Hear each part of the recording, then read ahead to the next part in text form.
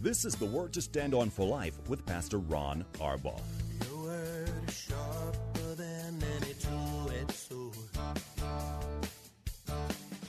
and it cuts deep into my heart. The Word to Stand On for Life is a radio ministry of Calvary Chapel in San Antonio. A live call-in show here to help you answer your questions about the Bible and how to apply the Word to your daily life. For more information on Calvary Chapel, visit our website, calvarysa.com. Get your Bible questions ready and call in now to 210-340-9585. It's The Word to Stand On for Life with Pastor Ron Arbaugh.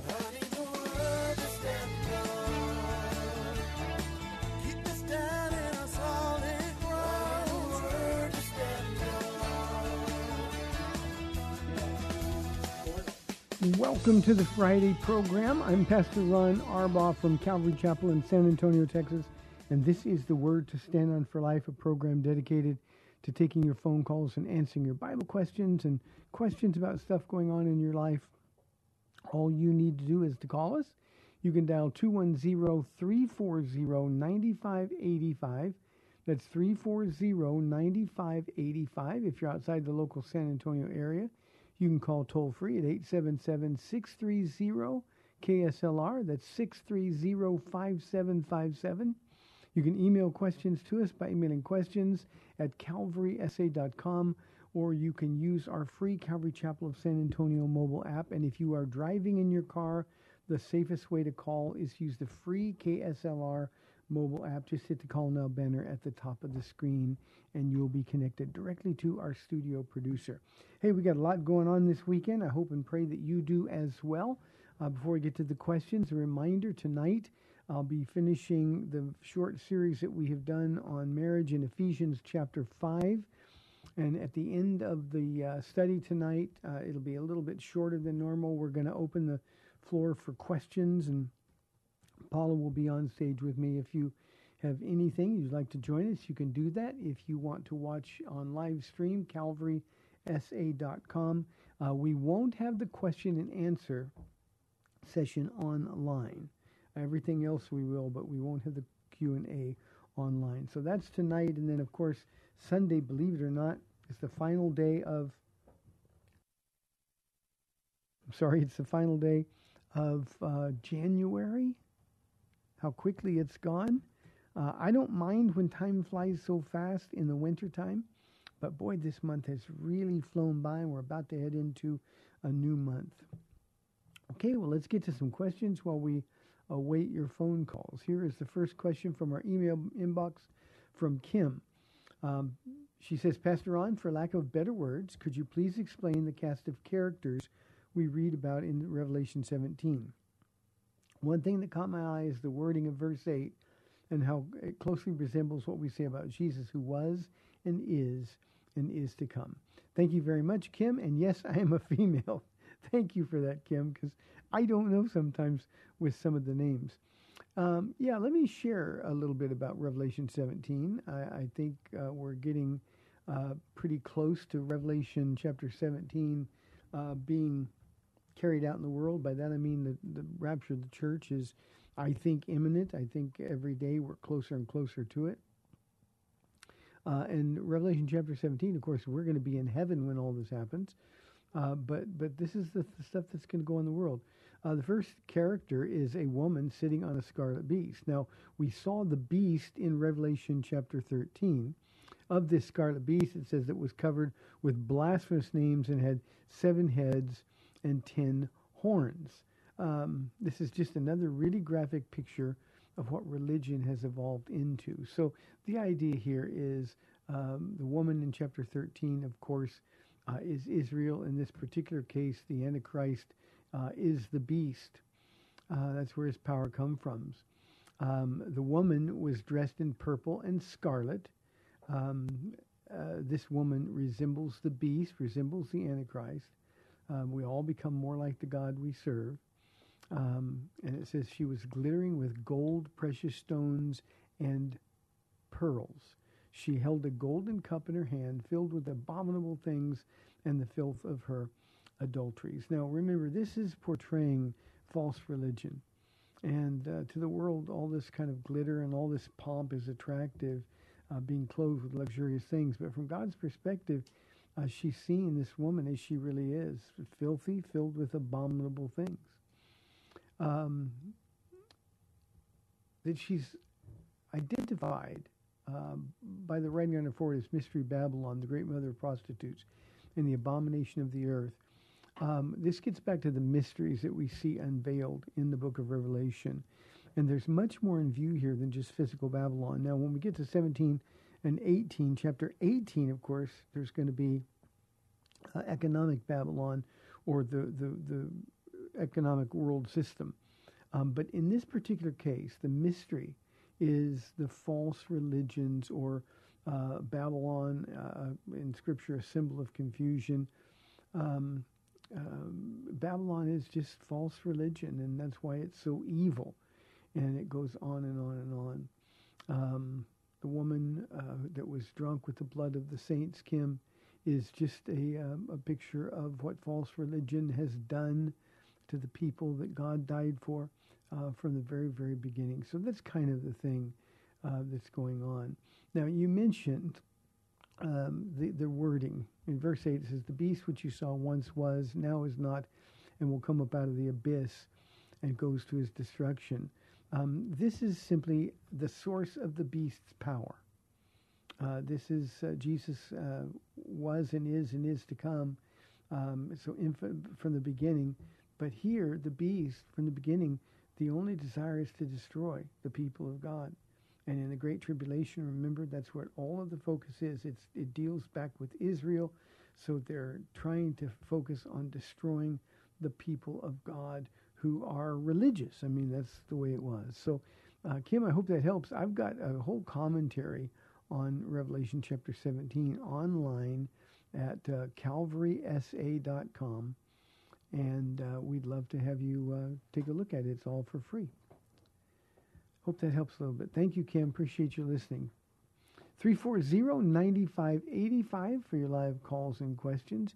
Here is the next question that I have. This one comes from Ariana. Hello, Pastor Ron. This is from our email inbox. I'm wondering if people can die without hearing about Jesus, or does the Lord show himself to everyone before they pass? You know, Ariana, all we know is that anybody who's seeking the truth about God is going to find it. The people that don't want to know, God gives us, reveals himself to us in creation. He reveals himself to us in conscience.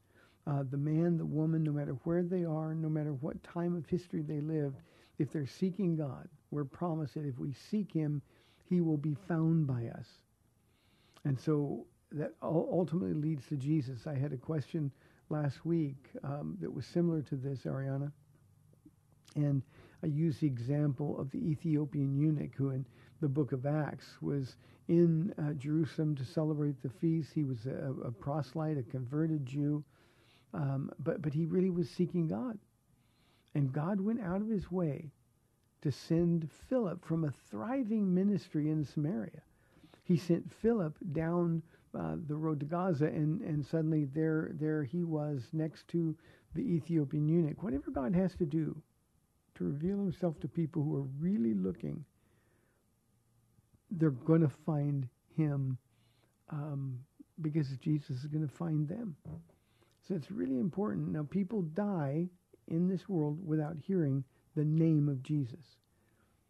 But if they responded to what creation says, if they responded to their conscience, if they look at the God who created the earth, the sun in the east every morning, sets in the west every evening, if they respond to that, God is going to reveal himself to them. That's how it all started, by the way, with Abraham. With Abraham, Ariana, he and his family were idol worshipers. And what we can presume about Abraham is that he was really looking for God. He saw the emptiness in making idols and then bowing down to worship them or offering sacrifices to them. And because he did, the truth is that one day he goes out. I'm sure he was really discouraged. You know, there's got to be more than this. Most of us come to that point in our lives.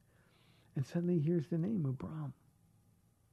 Abram, and the God who knew his name was calling him. And everything changed. And just as God revealed himself to Abraham, who was a seeker, Ariana, he will reveal himself to anybody and everybody who is seeking, no matter where they come from, no matter what religion or religious system they are connected to. So, good question, Ariana. Thank you very, very much. Here's a question from Ronald. He says, why doesn't the Bible talk about Jesus being tempted sexually if he was tempted in all ways as we are? Ronald, Jesus, when it says he was tempted in all ways as we are, it doesn't mean that he was tempted with the same specific temptations. What it means is that he was tempted at all points in his life. From the time he was a little boy, we see him in Jerusalem at 12 years of age. So just as we were tempted at 12 years of age, Jesus was tempted at 12 years of age, but he was also tempted all the way up through his life into the Garden of Gethsemane. So he was tempted at all points in his life. Temptation never left him in the same way that temptation never leaves us, with one notable exception, and that's the fact that Jesus was tempted to a far greater degree than any of us have ever been tempted, simply because he was tempted all the way. He kept saying no. Typically, we give in to temptation, but we don't have to. Jesus didn't. Now, here's another thing you have to understand, Ronald, and this addresses the theological issue of the impeccability of Jesus. It means his ability to sin. Could Jesus have sinned? And the answer is no. When temptation came to Jesus, now when the devil tempts you, Ronald, or when he tempts me, he tempts us with things that we are attracted to. He doesn't tempt us with something that we don't like. I've never had a drink of alcohol, and the devil is not going to come up and tempt me with alcohol. Come on, let's go get a drink. That's just not going to happen. He knows that's not something I'm going to do. I'm not interested in. Because when I first tasted alcohol as a high schooler, I spit it out. I never even swallowed it. It was so foul. Well, all sin is that foul to Jesus. You know, when the devil tempted him in the wilderness, Jesus didn't say, boy, I'm hungry. That sounds pretty good. No, he didn't. He just responded with what was written in the Word. All sin, all temptation is anathema to Jesus. It's not something you would ever consider the way we consider it. So Jesus being tempted sexually, when he would look at a woman who might be the source of temptation as his father's daughter, his sister, Jesus wouldn't even consider that. Jesus preferred to be in the presence of his Father, and sin and temptation had no place for it. So he was tempted as we are, to a far greater degree. But when we look at temptation and we're slightly attracted to it, Jesus was just the opposite. Temptation repulsed him, and so he just never got near. Jesus could not have sinned because he didn't have a sin nature. You do, Ronald. I do. And that's why temptation is appealing to us, our flesh anyway. But Jesus had no sin nature at all. Love that question, Ronald. Good question. Thank you very, very much. Hey, 340-9585 is the number for your live calls and questions. Toll free 877-630-KSLR. Danny asks, Pastor Ron, is Satan behind sicknesses and diseases? Is there a way to bind the devil from being able to attack us physically? Danny, here's what we know biblically. We know that the only way Satan can touch somebody who belongs to God is to have the permission of God to do it. We have two examples in the Scripture where Satan was the direct cause of sin. Just two. Job, of course, in the Old Testament, and Job had to have God's permission to do it. And the other, of course, in the New Testament is the Apostle Paul. The Apostle Paul, a messenger of Satan, was permitted by God to buffet him in the flesh. So, Danny, for the rest of us, Satan is not behind physical illness nor disease. Now, let me explain something that might sound like I'm talking out of the other side of my mouth. Satan has the power, the supernatural power, to sort of, and so do his powerful demons, to make us think we're sick. I suffered for many, many years with migraine headaches. Over the years, I've discovered it was an allergic reaction to certain preservatives. But when Satan, when I was going to serve one night, and Satan, I just got I felt deathly ill. My head hurt as bad as it's ever hurt.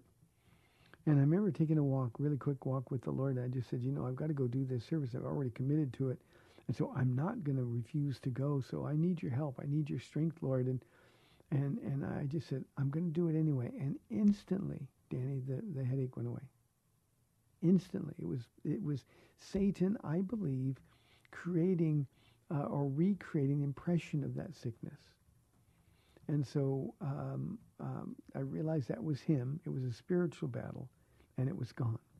So Satan, if he's able to touch your body, Danny, it's only with the permission of God, and that will always result in the glory for God, and God using you to do something marvelous through.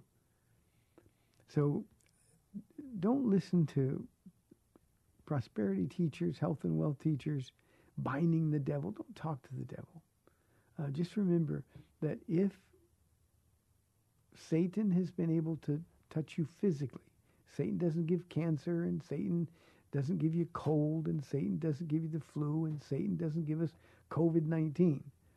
But if you are sick and Satan's the cause, it's under the direct supervision with permission from God.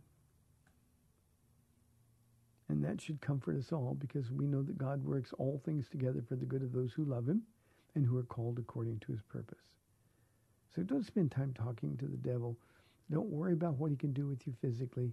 Usually when you're sick, it's just because you're sick. Hope that makes sense. We go to the phones now. We've got, my friend Tanya from San Leandro, California. Tanya, good to hear from you. How are you doing? Hi, Papa. It's me and Marcus. Say hi to Marcus. Hi, Marcus. Hi, how's it going? It's going really well. Good to hear from you. It's good to hear your voice, Papa. We have a question. We're studying Acts as a family during the week.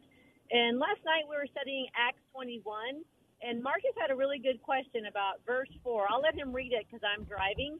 And we were confused about, I'll let him read it, but the confusion was about being led through the Spirit. So we were confused. I'll let Marcus read the verse, and then we'll ask our question again. Because in the verse, it says, in Acts 21, verse 4, we sought out the disciples there and stayed with them 7 days. Through the Spirit, they urged Paul not to go on to Jerusalem. So we were confused as to, was it through the Spirit, like the Holy Spirit told them to discern upon Paul to not go? Or what? Or they were like relating to him through the Spirit of you shouldn't go because bad things are going to happen to you. Yeah. This is interesting, Marcus and Tanya, because when Paul was going to Jerusalem, he says everywhere he went, the prophets in the town warned him not to go. Now, when we read something like that, we think, well, Paul, why didn't you listen to him? But see, I believe with all my heart, this was a test. This was a test. It's required. 1 Corinthians chapter 4, verse 2 says it's required that every man given a trust by God must prove faithful. And I think in this particular case, Paul knew he was supposed to go to Jerusalem. He knew what was going to happen to him in Jerusalem, yet he knew he had to go. He knew that was the will of God. And yet when he goes through these different cities, he's got all these prophets coming to him and they're telling him the truth. The dramatic prophet Agabus was one of them, and he took the belt and said, the man who owns this belt is going to be tied up this way. And so they were telling him the truth, and yet Paul didn't. He listened to him, but he didn't discern that being a word from God saying not to go. So I think it was just a test. He committed to go. He was going to do exactly what God told him, no matter the danger. So this wasn't a mistake. This wasn't Paul being unwilling to listen. This was just the Apostle Paul committed to the course that God set before him, and I think was a powerful witness to the people in the cities where he would travel through. You're going to a place that you know is scary, and his answer would be, yes, I've got to go. What did Job say? God gives, God takes away. Blessed be the name of the Lord. Well, that's a kind of approach that Paul had here, guys. And personally, I had that same kind of experience when Paul and I, 25 plus years ago now, when we were headed to San Antonio. We had people that we loved, people that we knew loved us, tell us not to go. They told us that we hadn't heard from the Lord. Texas is the South, and you're in a mixed marriage. It was a lot different 25 years ago. And so you shouldn't go. And that for us was a test. We knew it was a test. And the fact that we went was simply us choosing to go with Jesus to a hard place rather than stay where we were in a safer place, because we knew even from the beginning that being with Jesus was the only safe place. So that's what's happening with Paul and these prophets. He didn't listen. Now, there are some people who are critical of Paul. They will say, well, the prophets told him he shouldn't have gone. But all of us know. All we got to do is read the rest of the book of Acts and his epistles, and we know that it was the Lord who was sending him to Jerusalem. And we knew, as he knew the whole time, what the consequences would be. So that's what was going on. Does that make sense? Oh, yes, Papa, it does. Oh, okay, good. Oh, we're here, good. Papa. Thank you, guys. Be careful out there. Here, the weather's bad. Well, today's a sunny day today, so the rain's going your way now. We don't want it. We don't want it. Thank you. We love you. God bless you guys. Love you too. Oh, I miss them so much. 340-9585. Joy says, I'm not sure I am chosen. Should I refrain from taking communion? Joy, if you've professed faith in Jesus Christ, you're chosen by God. If you believe that he's the Son of God, if you believe that he was murdered on the cross, if you believe that he didn't stay dead, that he rose from the dead, if you believe that he's coming back again, you're chosen, and that's the reason you should take communion, not refrain from taking communion. Now, I understand you're probably in a church that is teaching sovereign grace. They don't use the word sovereign, but and they're talking about election, and we don't know who's chosen. God chooses some for heaven and some for hell. Joy, it's an unhealthy church, and you need to find another church. But I can assure you, if you believe that Jesus Christ is the Son of God, God the Son, if you believe that he came once, he died, he didn't stay dead, and he's coming again, you're chosen. Now, you say, well, how do I know I believe if I don't know that I'm chosen? Well, let me tell you how you can know. You can make that choice right now, Joy. You can make that decision right now. Jesus, I believe in who you are. I believe in what you've done. And by faith, I ask you to come into my heart. And that's what it means to be born again.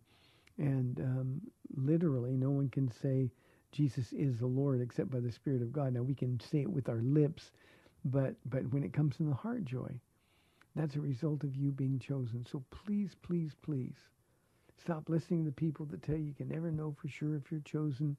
One of the tenets of Calvinism that I reject, but one of the tenets is eternal security. God wants you to be secure in your salvation. And so go to the table, take communion, and enjoy it. And let it sort of be a relief. Take the pressure off of you. And just know that you belong to the one who holds you in his hands, from which no one can snatch you. Believe and you're chosen. If you're not sure you believe, you can believe right now and know you're chosen. If you say, well, I don't know, I'm not going to believe, then I guess you're not chosen. But you're in church, you want to take communion. Joy, you're chosen if you believe. That's really sad. That is the kind of thing that always is a little bit frustrating for me as a pastor. One of the things that we have to deal with often as pastors is sort of helping people unlearn some of the mistakes that they've learned through bad teaching. And joy, I can promise you, God wants your heart filled with joy. He wants you to trust him. Ephesians chapter 1, beginning of verse 13, says that you're sealed with the deposit guaranteeing your inheritance. You can't get any more belonging to Jesus than that. We have 30 minutes left in the week. 340-9585 or toll free 877-630-KSLR. This is the Word to Stand On for Life. We'll be back in 2 minutes.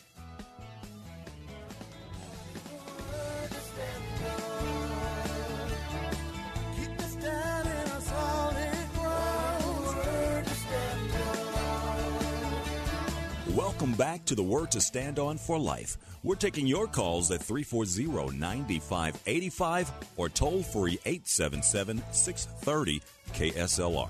Now, here's Pastor Ron Arbaugh.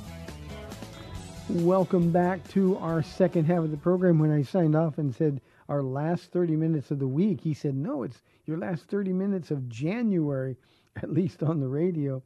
340-9585. Here's a question from Sari. I hope I'm saying that right. Sari, S-A-R-I. She says, I'm troubled by the high standard of living I see in many pastors and their families. How much should pastors make, especially in light of the troubled economic times that we are in? Sorry, you found a sympathetic ear here. I too am troubled by the high standard of living I see in way, way, way too many pastors, especially those with big churches. I firmly believe that a pastor should make about the average standard of living of his congregation. Now, obviously, I'm in San Antonio, Texas, and when this isn't a place where people make tons and tons of money, so whatever the average is here, that's what we should make. Now, I'll be very upfront with you. I make way less. I take as little as I need to take to live out of this church, and so I really believe what I'm telling you. At the same time, what about the pastor that lives in Newport Beach, California, or ministers there, and they make, because everybody there is rich, it's not any harder to be a pastor there than it is to be a pastor here. And yet still, cost of living, everything else, I think it's fair for that pastor to make the median average of the people who come to his church in terms of salary and benefits. So I too am troubled when I see pastors making huge numbers. I have friends who are making upwards of $500,000 a year and more as pastors. And it's true, they've got huge churches. But that's, to me, really troubling. I think at some point, you cease to be a servant of the people that you minister to if you're living at a standard of living that is way higher than anything that the people they're ministering to could possibly enjoy. So that's just my own opinion. Some of my friends disagree. Well, we've got a church of 10,000. And it's somebody in the private sector with a business venture that big, they'd make that much money. So God wants us to have double honor, those kind of things. I just disagree, and I disagree wholeheartedly. So Sari, pray for those guys when you recognize them. Let's go to Cindy on line 1 from San Antonio. Cindy, thanks for calling. You're on the air. Well, hi, Pastor Ron. Hi, Cindy. Friday. Good afternoon. Oh boy! It just seems like these Fridays are coming up so quick. I feel like God is taking seconds and He's cut them in half, but He's made everything work out. Like all the clocks still work, and everything else works, but it's still happening. And it happens more the older we get, huh, Cindy? Yeah, exactly. You know what? This is something I've never understood. I still don't. It's Matthew 18, verse 18. I tell you the truth, whatever you bind on earth will be bound in heaven, and whatever you lose on earth will be loosed in heaven. Now, Ray and I went to some pastor in Colorado a long, long time ago, and he had this opposite view of what everybody else was saying about binding and loosing, and I didn't understand it then. I don't understand it now, and if we're not supposed to do it, why is it written in the Word? So it just does not make any sense to me. I wouldn't know what to lose, what to bind in earth, and I wouldn't know what to lose in earth or bind in heaven. I don't know what to do with this, so I'm going to leave this with you, and you can untangle me on it. Thank you, Cindy. I can help on this one. You know, everybody loses the context, and because we see so much false teaching about binding Satan and we have power over Satan, we don't really look at the text and look at the context of that text. Jesus is talking very specifically about discipline. In fact, in chapter 18, verse 17, is really the first use of the word church that we have in the gospel accounts. And there wasn't even a church. It's a called out assembly and really looks forward. It not only deals with the situation Jesus was facing every day in Jerusalem, but it sort of prophetically goes down into the age of the church. And here's what he's saying. He's saying, if there's a man in sin, and we've just been talking about a man in sin in our study in 1 Corinthians, if he's said, go to him privately. If he doesn't listen, take one or two others along with you, so that every matter may be established by the testimony of 2 or 3 witnesses. And then it says, if you refuse to listen to him, tell it to the church. And by that, we would assume that's telling it to church leadership. And if he refuses to listen even to the church, treat him as you would a pagan or tax collector. And then comes your verse. I tell you the truth, whatever you bind on earth will be bound in heaven, and whatever you loose on earth will be loosed in heaven. It's talking about discipline. Whatever you allow in church, if you prevent sin, God will be with you. If you allow sin in church, well, then God's going to take his hands off and let the church sort of go it's on its own way. So this is directly relating to church discipline. And if we would, for example, at Calvary Chapel, if we allowed people to sin, if we affirmed homosexuality or people sleeping together who weren't married as heterosexuals, if we allowed people to be drunks, if people could get divorced for any reason at all, and the church didn't do anything about it, then God is simply saying, look, you're going to loose that on earth. If you're going to permit it, then it's going to be permitted in heaven. But if you bind it on earth, I'm going to be with you. And remember, our responsibility is to agree with Jesus on these things. And the truth is, we just don't deal with sin in the church the way we ought to in these days. So that's all that means. It has no connection at all to all this nonsense here about binding the devil and those kind of things. It's a completely different context. And then in the next verse, verse 19, he says, again, I tell you that if 2 of you on earth agree about anything you ask for, it will be done for you by my Father in heaven. That's just sort of a commentary on the verse that you asked about. So, Cindy, this is about discipline, what we permit in church versus what we say is wrong in church. And because we live in a time right now where good is called bad and bad is called good, there's a whole bunch of just loosing in heaven. And God is simply saying, I'll leave you alone with yourselves. Remember, when Jesus leaves us alone with ourselves in a church, it means he's no longer active in this church. In any church that permits sin, Jesus is prevented from walking around in the midst of the church. He's on the outside looking in. And there's also some great instruction in Jesus' 7 letters to the 7 churches in Revelation chapter 2 and 3. So, Cindy, that's what it means. Thanks very much.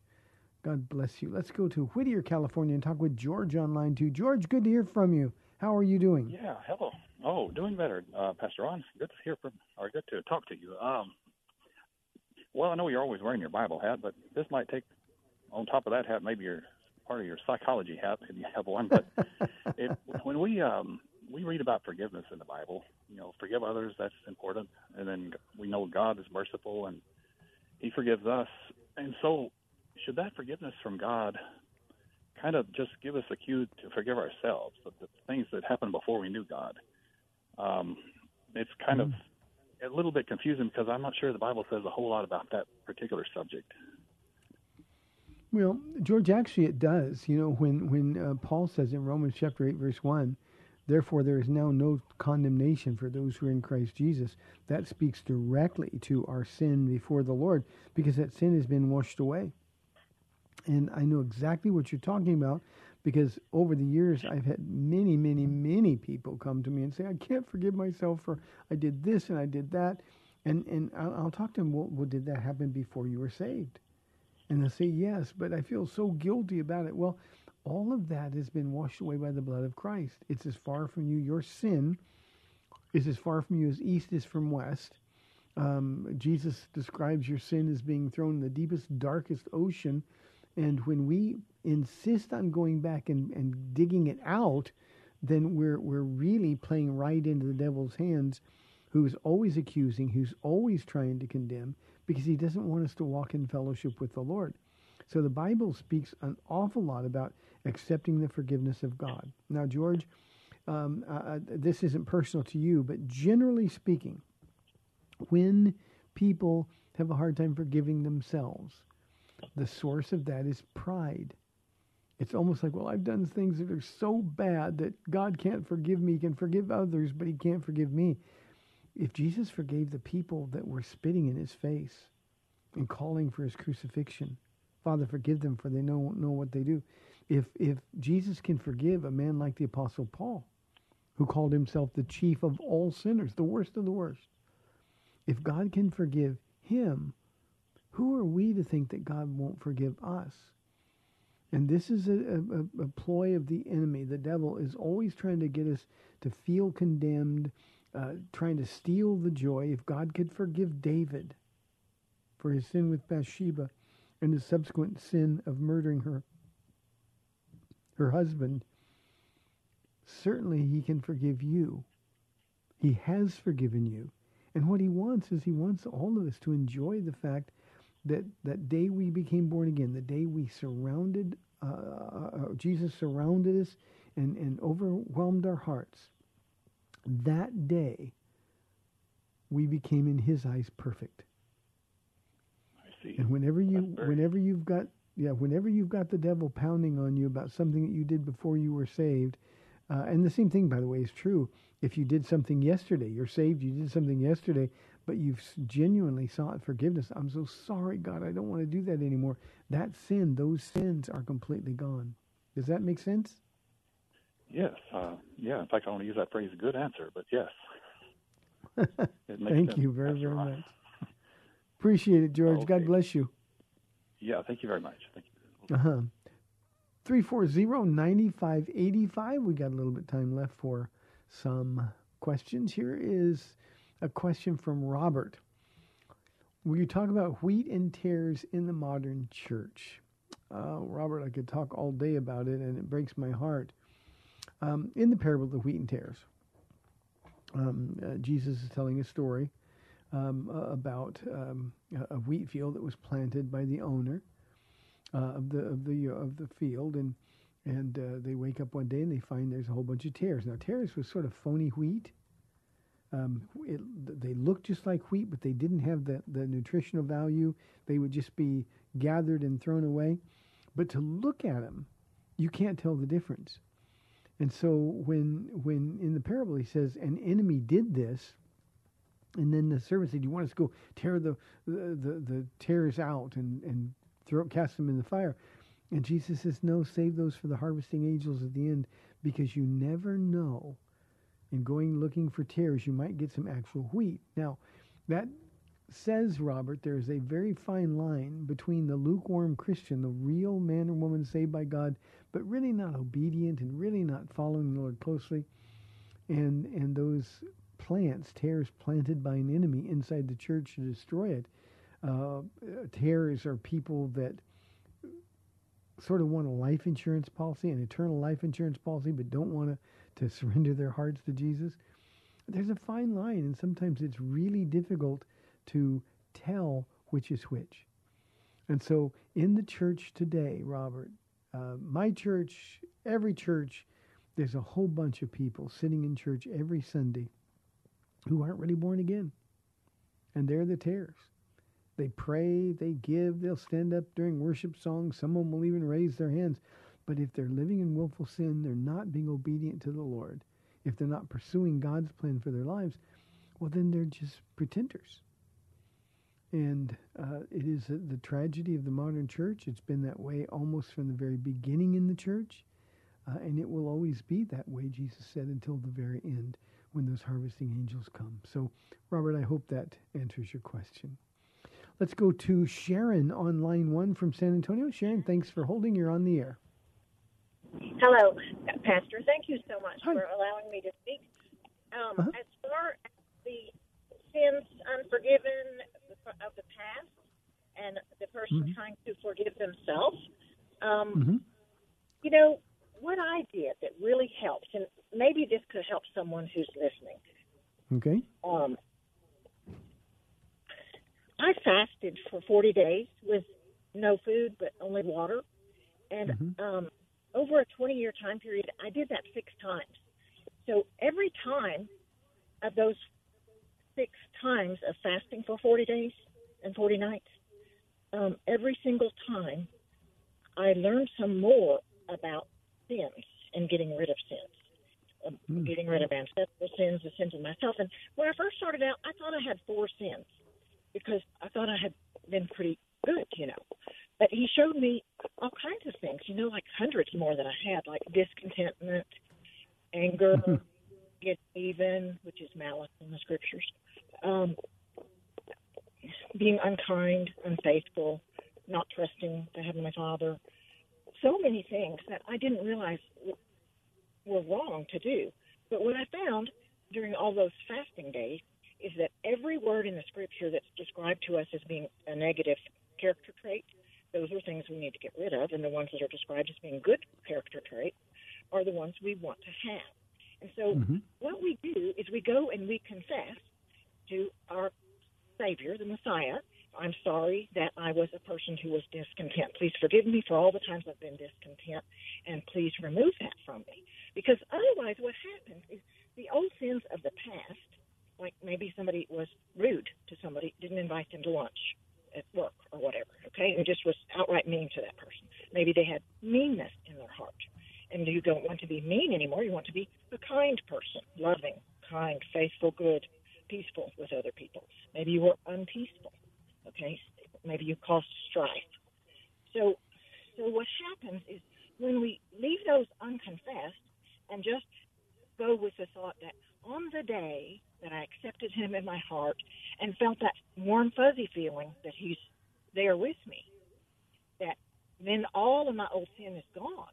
It's like, no, what he told me in all that fasting is that we still can confess that. And it that gets the burden off of us.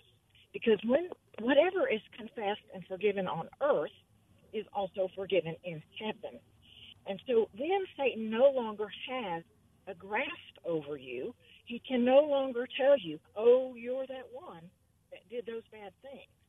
Okay, he cannot put that in your mind anymore, and you are set free. That when we were told that, you know, our Messiah died to set us free, it does not say he died to leave us stuck. So if he's setting me free, he's making it where it's not just that in the books that are kept in heaven that my name is listed as that I'm set free of that. It's also in my mind, my heart, my soul, my subconscious. I believe that he fully changes us, you know, in the way that DNA describes our physical self and of who we are. I believe there must be something similar to DNA on a spiritual level that maybe we cannot see, but that exists.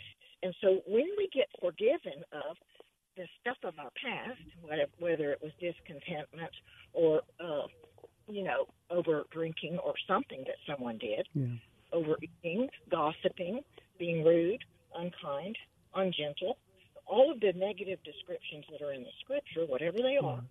If we did those, then when we confess them in the now, we can get free of them. So and it says, don't sweep the house clean, otherwise 7 more even worse can come in. So yeah, Sharon, let me respond to you. Let me stop you. Let me respond because you're now going into things that don't fit the context of what you're saying. So if you listen on the radio, I'll address your comments. Let me first of all commend you for fasting. I've never been on a 40-day fast, and that kind of spiritual discipline. I think this is what fasting is for. And fasting will accomplish, if you can do this, Isaiah 58 is the definitive chapter in the Bible on fasting. If you fast to seek the Lord because you want to be cleansed by God, you want your heart to be right before Him, then that's a pure motivation for fasting. And I'm thrilled that you have practiced that spiritual discipline on 6 different occasions, no less. And God has shown you some things. But the other thing I want you to understand, and I really had to jump in because we've got lots and lots of listeners, and I want to be sure they understand the appropriate approach to this. We were set free on the cross. Romans 3:24 makes it really clear. We were justified just as if we'd never sinned. We couldn't be any cleaner than that moment when you described as the fuzzy feelings. We surrendered our life to Jesus and we were born again. That's a wonderful, wonderful feeling, but it's at that moment that we are free. And if we continue to be bound by guilt after that, then it's simply a matter of faith. We don't really believe what the Bible tells us. I don't have to be free of a sin that I committed before I gave my life to Jesus because Jesus set me free. I get questions, Sharon, all the time about deliverance ministries. We don't need to be delivered because we already have been delivered. And that's why Paul says, and he doesn't wait for 6 occasions of 40-day fasting. He just says, examine yourselves daily. And you know what? When I look at my heart, if I'm with Jesus today and I mess up a couple of times, before I go to bed tonight, tomorrow morning when I get up, I'll probably do it all over again and just say, okay, Lord, cleanse me from all unrighteousness. If there's any wicked way in me, show me, Lord. I don't want anything to be between us. And the Holy Spirit will bring that to light. And if the Holy Spirit brings that sin to light and we've repented of that, then we are free. Paul writes to the church at Rome, therefore sin shall no longer have dominion over you or shall no longer be your master. So what we've got to do is have enough faith to believe, in spite of what we feel, in spite of identifying the lies from the enemy who's trying to condemn us. We've got to recognize that when we are when we're being condemned for the things in our past, things that we have repented of, things that were washed by the blood of Jesus when we were born again, we no longer have to deal with those things. You also said one other thing in that comment, and I asked my producer to make sure I heard correctly. But you talked about ancestral sins. There's no such thing as ancestral sins or generational curses. The blood of Jesus wipes us perfectly clean. Our sin is as far from us as east is from west. It can't get any farther than that. It doesn't say north and south. Then we can have some issues. But what we've got to do is remember that any condemnation comes from the enemy. And that drives you farther from God. Conviction that is of the Holy Spirit drives us closer to God. And that's how we tell the difference.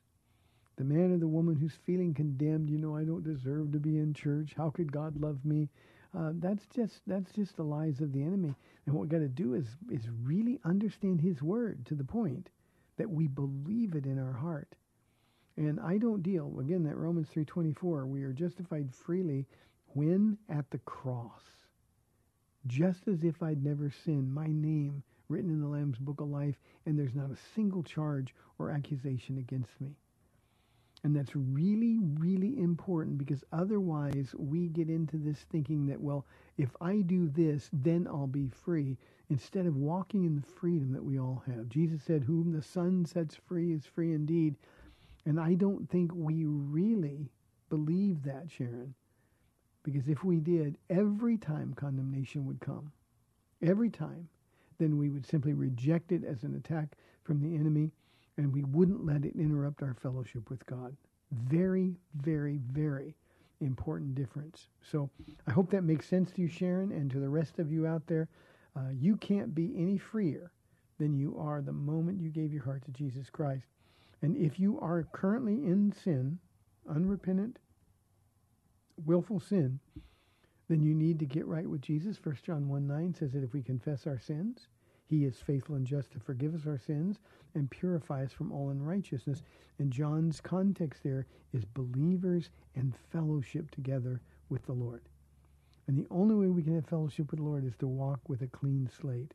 And that is the born-again Christian's birthmark, our birthright to walk with Jesus every day in the fullness of being cleansed. Thank you for tuning in this week. It's been a good week, except for the one day we had technical problems. May the Lord bless you and keep you. Go to church this Sunday. Serve somebody else. Go for somebody not for you and see what God will do. God bless you. We'll see you next week on the Word to Stand on for Life. Bye-bye.